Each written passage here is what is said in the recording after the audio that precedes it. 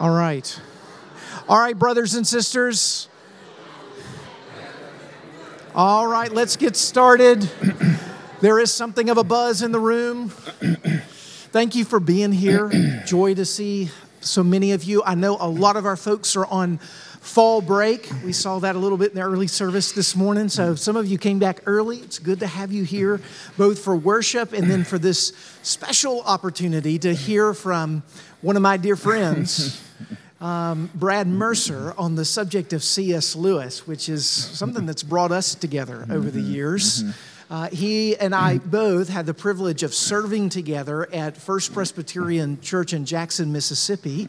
When I was an intern there, he was the minister of discipleship. And we quickly found out that we had similar interests in books, in culture, in literature, in all kinds of odd and squirrely things. Right. And that we can't tell you about. Yeah, most of which we have to keep under a lid, yes. And just had a marvelous time fellowshipping together and partnering together in ministry. And one of the great joys of pastoral ministry is having friends in the ministry, people that you can just enjoy the fellowship with and be mutually encouraged. And Brad has been that for me and in many ways been a mentor to me. And I'm grateful that he's here and that I get to introduce him to you. And he gets to speak on one of the subjects that he loves the most and is it's a great job speaking on, so I'm really, really grateful for that. Also, I'm really thankful for Cindy, his wife, who is here, who is also a very dear friend of Christy's and mine. We had dinner with them last night. We had breakfast with them yesterday morning. We will get as much time as we can with them while they're in town, and just really thrilled to be able to put these two saints before you this morning and for you to get to know some of our friends. That's really what it feels like for us, so that's a great, great joy. Brad presently serves as Senior Associate Minister at Highlands Presbyterian Church in Jackson, Mississippi. Some of you will know Joseph Wheat from Village 7 out in Colorado, who's now the pastor there, and so he serves with Joseph. And you've been there for how many years, Brad? 8 years, so about as long as I've been here. You've been there. Has 2 children and 6 grandchildren? 6 grandchildren, Six yes. grandchildren now. So 5 boys, 1 girl. Finally got the girl. The girl is 5 weeks old. 5 weeks old. That's awesome. She's going to be tough and spoiled. Yeah. That is for sure. That is for sure. Well, I want to give Brad as much opportunity as possible just to share with you his heart and love for C.S. Lewis, to better acquaint you with who he is, his writings, and his vision for life and for ministry. And so, Brad, I'm going to pray for you, and then I'm going to turn this over, and we'll talk about Lewis together. So let's pray. Father in heaven, what a joy it is to gather in your presence with your people week after week. You are so kind to us, to faithfully rend the heavens and send your Holy Spirit to communicate to our hardened hearts of your love and of your grace, and to challenge us to become and to be the people in which you've called us to be. And we thank you, Lord, that you give us heroes to look to throughout history, those who have defended the faith, those who have stood strong for Christ, those in whose character we hope to emulate, those in whose belief we hope to hold, those in whose life and outcome we hope to be true of our own. And we believe that as we speak to you this morning, our dear elder brother C.S. Lewis is in your presence. And he has gifted to us his writings and his legacy for us to study and to consider before your eye, so that we too might be faithful followers. I ask that you would use Brad this morning to unfold for us who Lewis is, what it is he's written, and the effectiveness in the work of his ministry. And that we, Lord, would be able to say, and our testimony would be, that in learning about C.S. Lewis and his legacy of faith, we're actually learning about you and what you've done with fallen and broken men and women, and how you use them for your glory. So come and show yourself to us. We ask it in Jesus' name. Amen. Amen. I've got a handout here. Is there somebody that can help? Of course, thanks. There always is. Just make sure. Hopefully we've got enough of those. Before we begin, let me quote from the man himself. You can never really go wrong quoting C.S. Lewis. I'm tall, fat, rather bald, red face, double chin, black hair, and I have a deep voice, and I wear glasses. for reading. I'm a Christian. Professionally, I am chiefly a medievalist or a professor of English language and literature. I don't know how much you know about C.S. Lewis. Most people know something about C.S. Lewis. And in a room like this, by the way, thank you for letting me, I feel a little guilty interrupting your normal Sunday school class time, so thank you for coming and being here. But in a room this size with this many people, there's a number of people that know about C.S. Lewis. Maybe C.S. Lewis is new to some of you. And so let me ask you a couple of questions. Now, we can even interact here a little bit. I know it's a fairly large room and there's lots of people, but I'm going to ask you a question, a couple of questions to get us started with. Let's see where we are. Sunday morning, we're still waking up, kind of cold outside. Let's see where we are. Where was C.S. Lewis from? Where was he born? Ireland. All right. Where in Ireland? Okay, he was born in the Belfast area of Northern Ireland. Sometimes when we think of C.S. Lewis, we think he's English. You know, he comes off very English, and, how he dresses, how he talks. If anybody ever heard his, we know that he's dead. He's been dead for a number of years, but anybody ever heard his voice recorded, his real voice? He sounds English, and a lot of people think he's English. No, he's from Northern Ireland. He calls himself Irish. Tell me what is unique about the day that C.S. Lewis died. Okay. Okay, somebody say it again. Okay, yeah, he died the same day that JFK died, so he didn't get many headlines. There was also a philosopher named Aldous Huxley that died the same day also, and so some people, many people, not aware of that, but it kind of gets lost. There's a movie that was made about C.S. Lewis, a number of movies that have been made about his works, about his writings, but a movie about his life. Anybody know the title of that? And Shadowlands, okay? Tell me something. Oh, this is great. I'm having a lot of fun already. You're knowledgeable. Tell me something about C.S. Lewis's wife. Joy. And there's an irony there. C.S. Lewis wrote a book once that was called, it was his spiritual autobiography, and it was called Surprised by Joy, and then he eventually marries somebody named Joy. Tell me about Joy, his wife. She was previously married. Yes, she was previously married and divorced. Anything else? She was American. Lewis loved to make fun of Americans. He didn't particularly like Americans. And he married an American. Anything else about her? She was also a writer. She died of cancer. Anything else? She wasn't a believer. She was an atheist for a number of years. Something that's really important. Good job so far. Keep going. 2 boys. Yeah, really only one is emphasized in the film. What? She was Jewish. She was Jewish. And she wrote a wonderful book, by the way, called, great title, wonderful book, called Smoke on the Mountain, about the 10 Commandments.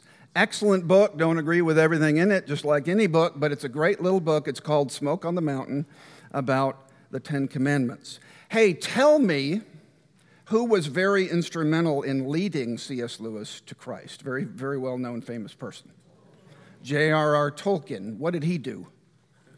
Right. Okay, we know all about him. He was very instrumental in leading C.S. Lewis to Christ. Well, that's a few questions. Thank you for interacting this morning. Number 2, I say there that C.S. Lewis has the gift of making righteousness readable. That's a quote from a very famous quote from somebody that was describing C.S. Lewis, and we all know C.S. Lewis quotes. Let me ask you, can anybody quote C.S. Lewis just off the top of your head? Any favorite quote? Oh, I finally got you. C.S. Lewis is so quotable. You know, you can't go wrong. Let me give you a few. Yeah, he's not safe, but he's good. And that's from? Yeah, it's from the Chronicles of Narnia. Here's one I love from Reflections on the Psalms. Praise is inner health made audible. Typical Lewis, you can think about that for a long time. Praise is inner health made audible. Here's another one. All that is not eternal is eternally out of date. All that is not eternal is eternally out of date. One of my favorites, if you lust after ham and eggs, you've already committed breakfast in your heart. Lewis has a wonderful...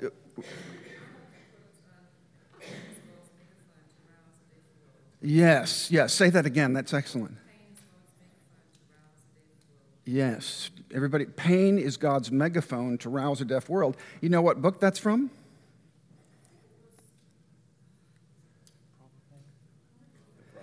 It's The Problem of Pain.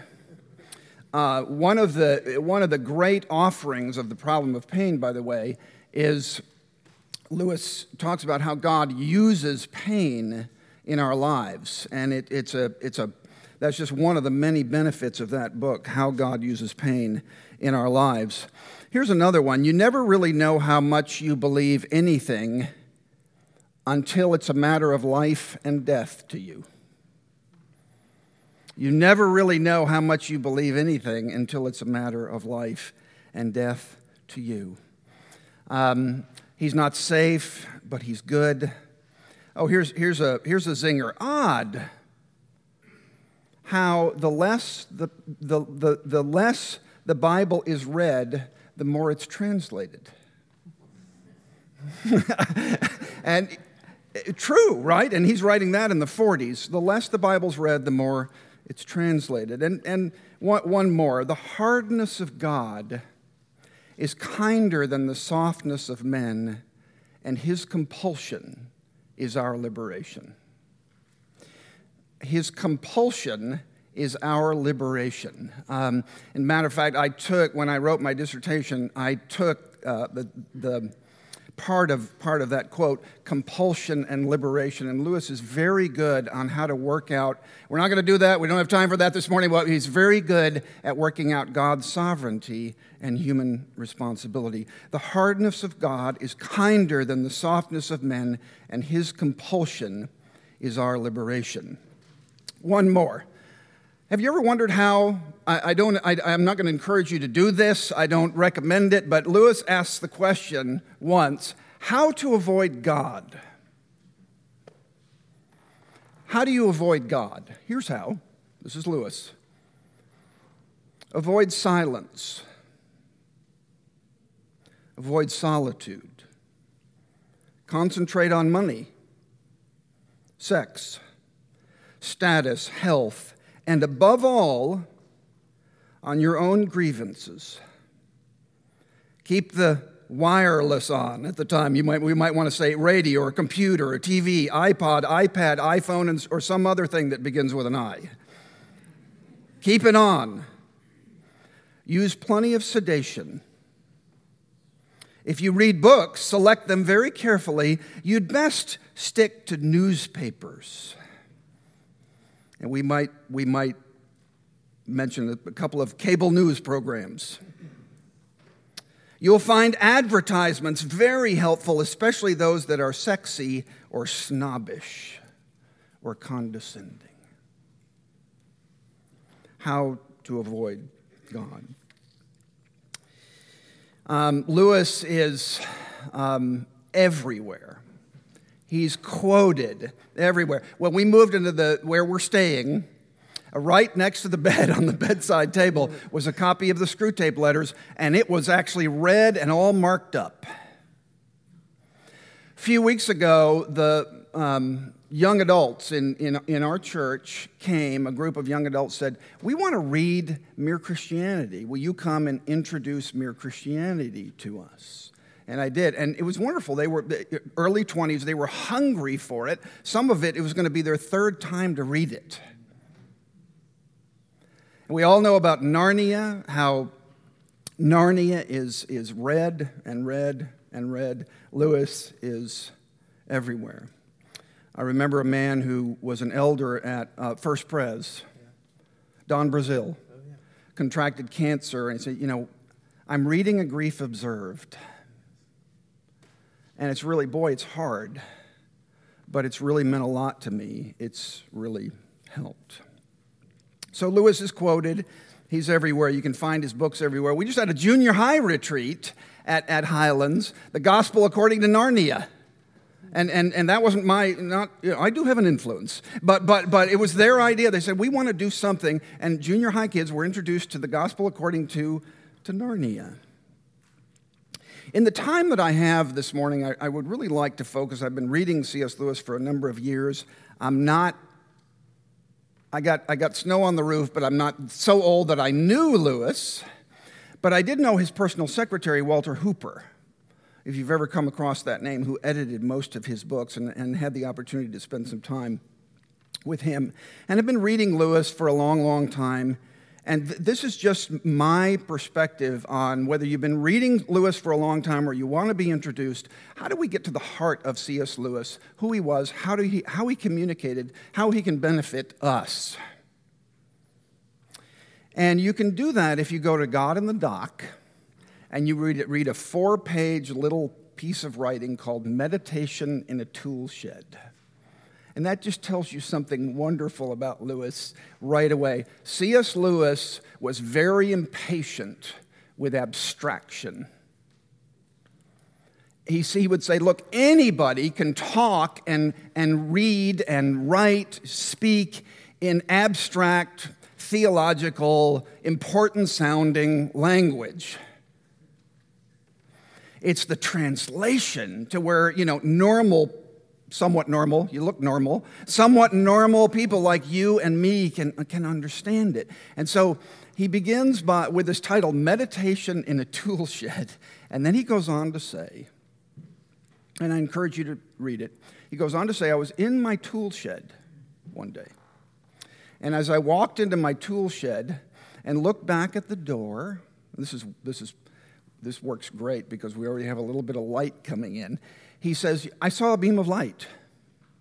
Walked into my tool shed. He's down to earth, making it practical. I see this beam of light coming, the shaft of light before my eyes, and I can see the beam. I can see the dust floating in the beam. I'm looking at the beam of light. It makes sense. Pretty clear. But then he says, I changed my perspective. And I walked like this. I could probably walk down.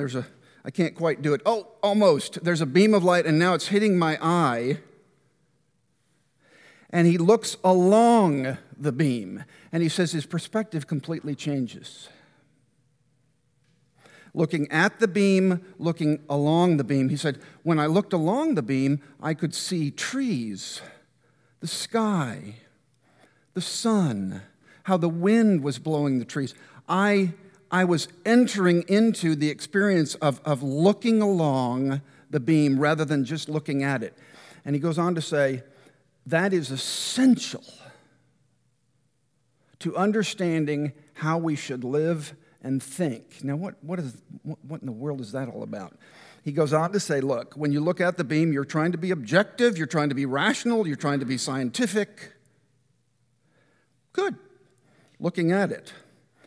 But when you step into it, your imagination is engaged. Your emotions are engaged.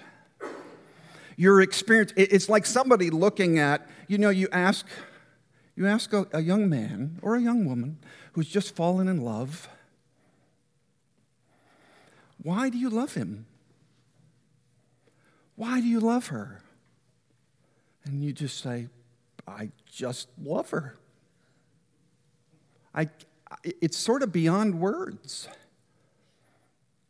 Well, take a a psychologist or a sociologist or some other expert, and all that person would potentially see in evaluating them objectively is the movement of gray matter.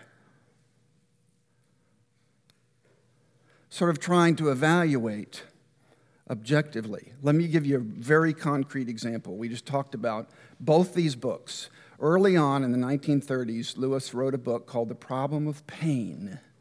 And he was trying to objectively sort of evaluate and define pain from the outside. Later on, he lost his wife to cancer. And he experienced it. And he stepped into the experience. And he wrote a book called A Grief Observed. Both books are valuable.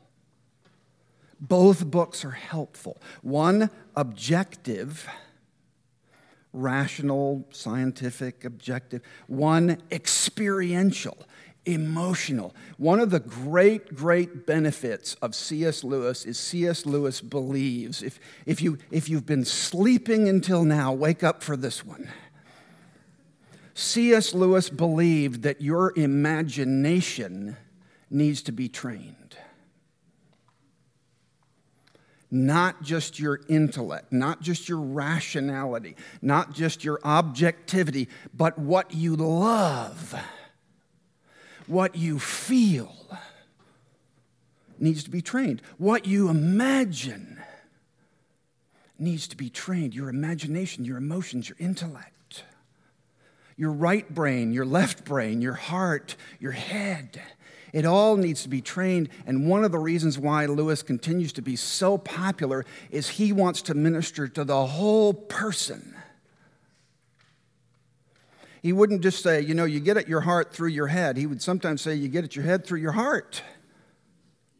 Sometimes hearts follow habits. Sometimes habits follow hearts. It works both ways. My wife is right there.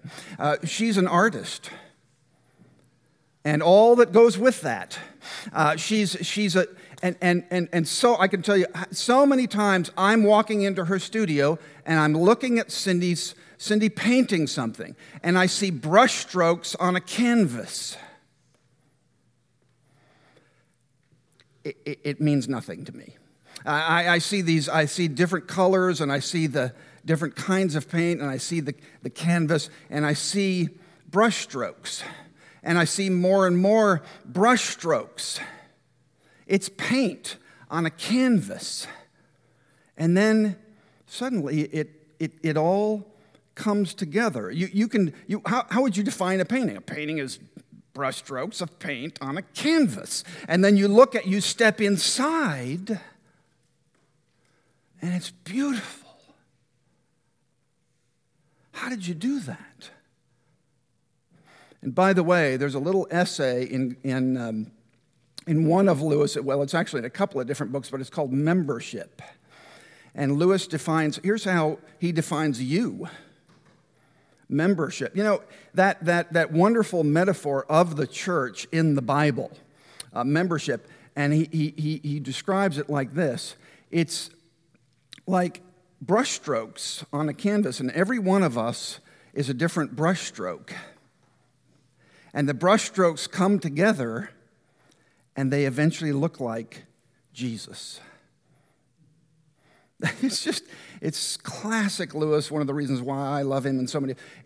Every one of you is a brushstroke, and we are being created in the image of Jesus. And people should look at all of our brushstrokes that make us the church and eventually see Jesus. I have lots of goofy interests, and one of them is, I don't know, I think it comes from my dad. I have an interest in, maybe you do, and you can teach me something. Usually somebody will come up at the end.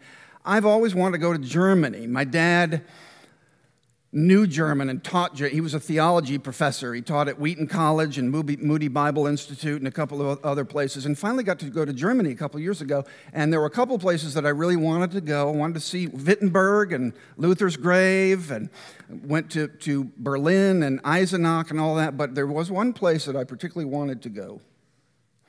I wanted to see Leipzig, and I wanted to see the grave of I would humbly submit, the greatest musician who's ever lived, Johann Sebastian Bach. And it's the one time on my sabbatical I kind of teared up. And Leipzig is a little town in East Germany. I never thought I'd be so excited to be in East Germany. I walked up, and it's a gravestone in a church, in the Thomaskirche in Leipzig. And there's Johann Sebastian Bach. And it was very, very moving. And of course, a little later, I sat down in one of the pews there, and the organ. This was the next day. I went back, and we stayed there for a week and did various things.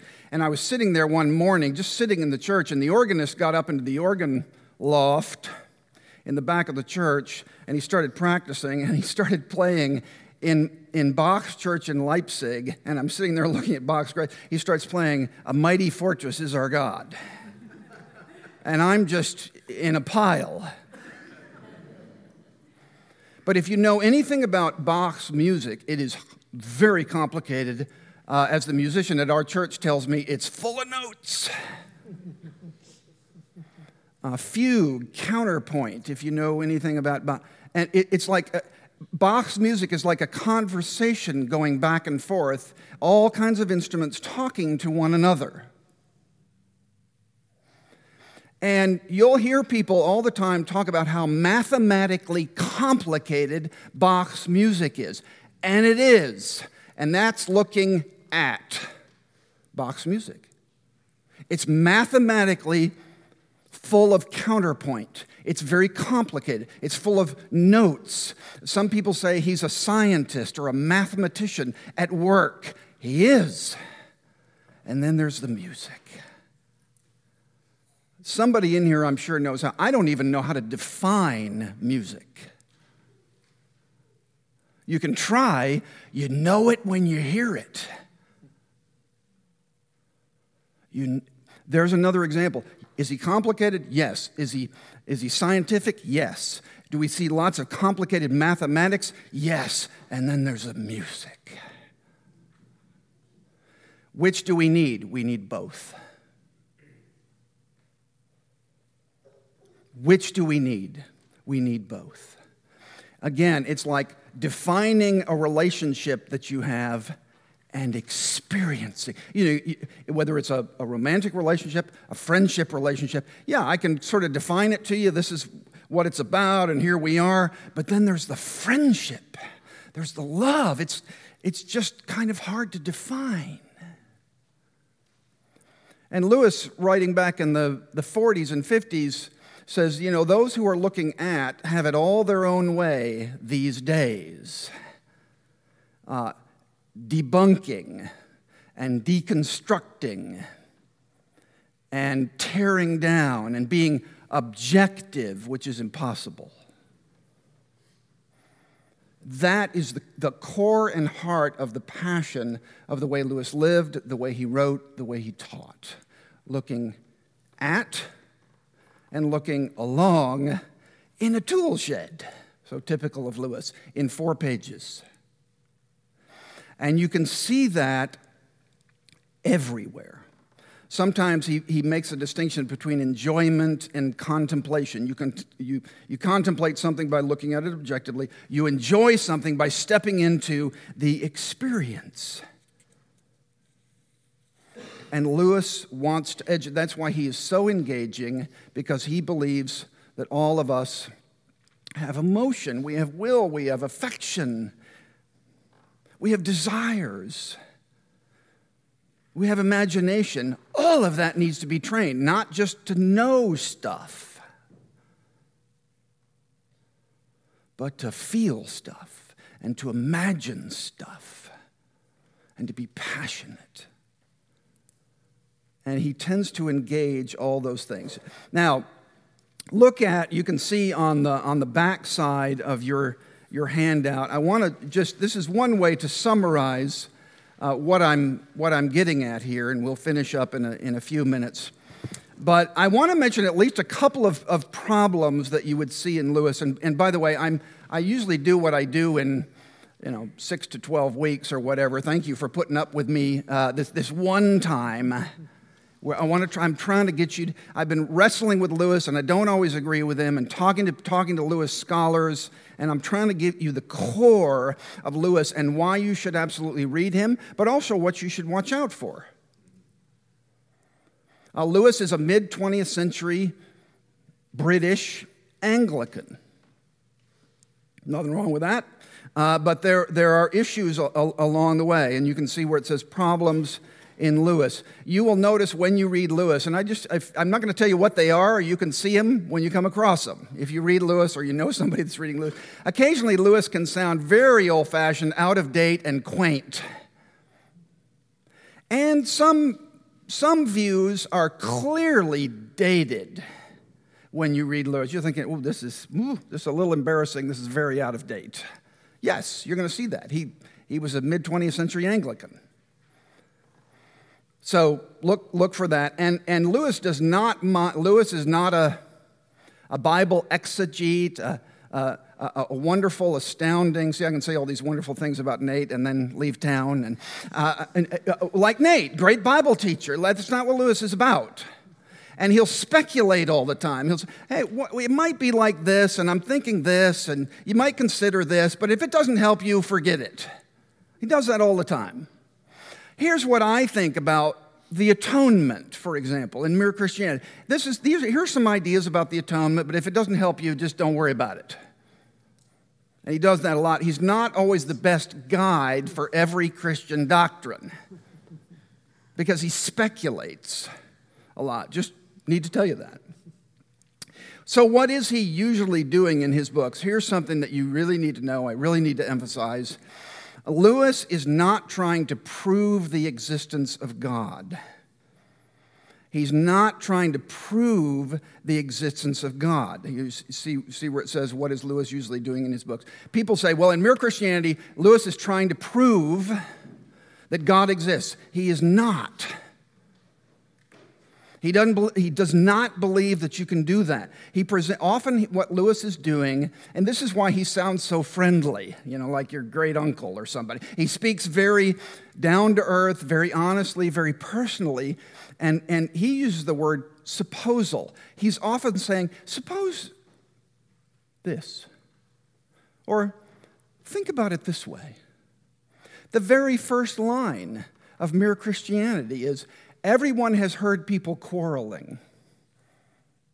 Just this profound book that keeps going. The first line, everyone has heard people quarreling. And then he goes on, he says, why do people quarrel? And then he goes on to argue for the reality of an objective, moral, natural law. but he starts with, everybody's heard people quarreling. Here's what Lewis will often do. He'll say, it's as though he's saying to you, hey, follow me to the window. I can't get at any of these windows, so I'll just pretend. Follow me to the window. Look out there. Look out there when you're reading Great Divorce or Till We Have Faces or Narnia. Look out there at Gloam or Narnia or Heaven or Hell. I want to show you something in this world that I've created. Now, when you turn back and you walk back into your life, I hope you're changed. I hope you see things differently now. I hope your intellect, your imagination, your passion, your emotion, I hope all that's been engaged. But let me take you to a window, show you this, and then when you come back into this world, this life, hopefully you'll think differently and you'll see things differently. But he's never saying, this is an argument for he'll say, Consider this, consider this. He doesn't believe there's some kind of foolproof argument for the existence of God. He writes his books for Christians and non-Christians. And by the way, this is huge. A book like Mere Christianity. How many of you read Mere Christianity? Okay. How many of you read Mere Christianity as a Christian? Was anybody led to Christ, or was that a help in coming to Christ? Okay. That particular book, you can read that with great, great profit as a Christian, particularly when Lewis talks about ethics and behavior and what's expected. Toward the end of the book, there's a little chapter called Is Christianity, go read it. Is Christianity hard or easy? I won't give you the answer. It's just wonderful. Is Christianity hard or easy? Many people have asked that. Is it hard? Well, it's just, I'm not sure. What do you think? And it's a wonderful way to get us thinking about Christianity. So you can, wherever you are in your Christian life, your pilgrimage, Lewis can be very helpful, and he is. Lewis looks for timeless truths. One of the things that Lewis does not involve himself in is the particular political moments of the day. In fact, he didn't really read newspapers and he didn't follow politics, and he was very careful, and so his books come off as timeless.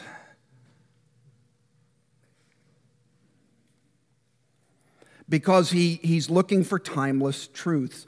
Number 4, common human trust. One of the things that I realized just a few years ago, how does Lewis seem to know me so well? How does he seem to know how people... You ever read the Screwtape Letters? Now remember, some of it's dated, and you might not get... But how does he know me? How does he know my temptations and what I read? How does he know this so well? I'll tell you how he knows it. He was one of the best and most well-read men in the 20th century. And he read fiction, he read fantasy, he read fairy tale, he read novels. Loved Jane Austen. He read the greatest literature ever written, and he was steeped in it, so he knows how people think. And people came from all over the world to study to him. He didn't have to go anywhere. He had people coming from all over the world to study with him. But he understands human nature.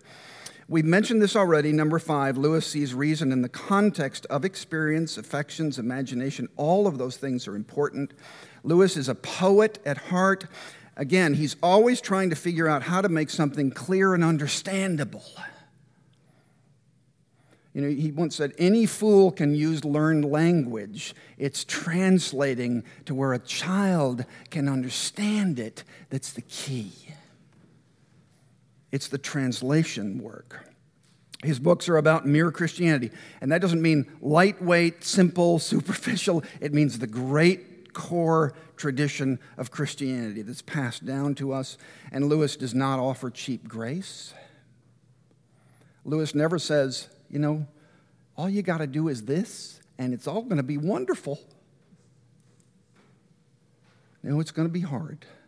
And often grace hurts. And life is hard. He never talks down to you and says, look, you don't understand all this suffering and difficulty and pain you're experiencing. If you will just fill in the blank, you'll be fine. He never does that. He talks to us honestly about where we are. And ultimately, Lewis's books remain and last because he keeps focusing on the gospel. In his own way. He saw himself as a pre-evangelist. He called himself a pre-evangelist, sort of getting people to consider the gospel.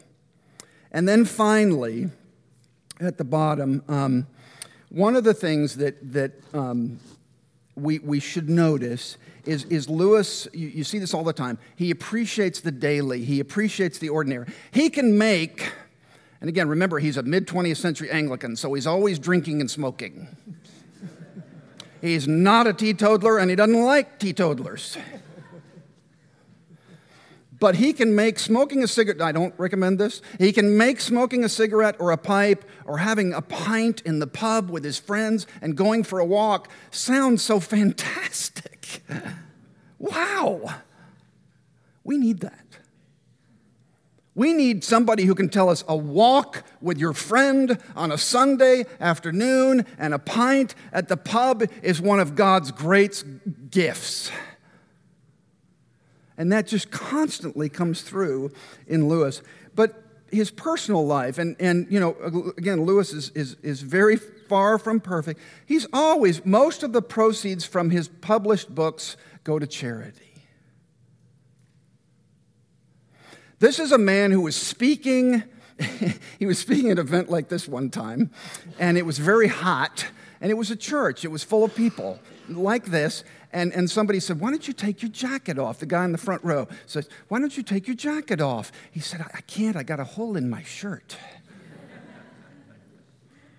I mean, he lived through a depression. He fought in World War I. He lived through World War II. He volunteered to walk around the streets with a rifle and look for German airplanes in World War II in Oxford. And he hung around with a lot of common people. He saw himself as a translator and a smuggler. He believed that he needed to be creative about the way he was communicating Christianity. And he writes in all kinds of ways: theology, apologetics, fantasy, fiction, myth, satire. He's so gifted in writing in so many different ways. So I commend, I guess that bell means I'm over time. I commend Lewis to you. I encourage you. There's something for everybody, and we'll be around. We can talk more about it. But thank you, Nate. Can I close in prayer? Would you? Okay, let's pray. Lord, we thank you for as Nate has said, we have many who have come before us who are sinful, who are fallen, who are redeemed, and yet can help us in so many ways to learn, to grow, to be challenged. And the unique gifts that you give someone like Lewis often transports us, even in something like Narnia, not an escape from reality, but an escape to reality. This world we live in is dark and broken and fallen. And he gives us glimpses time after time after time of what it's like to know you and walk with you and look forward to seeing your face and being with you for all eternity. So thank you for him and so many others. Thank you for those that are here today. I hope they have been convicted, challenged, encouraged. Lord, help us through great writers like Lewis to educate our emotions, educate our imaginations, educate our intellects. Everything that makes us, we pray that it would be formed into the very image of the Lord Jesus Christ. And we pray all these things in his name. Amen.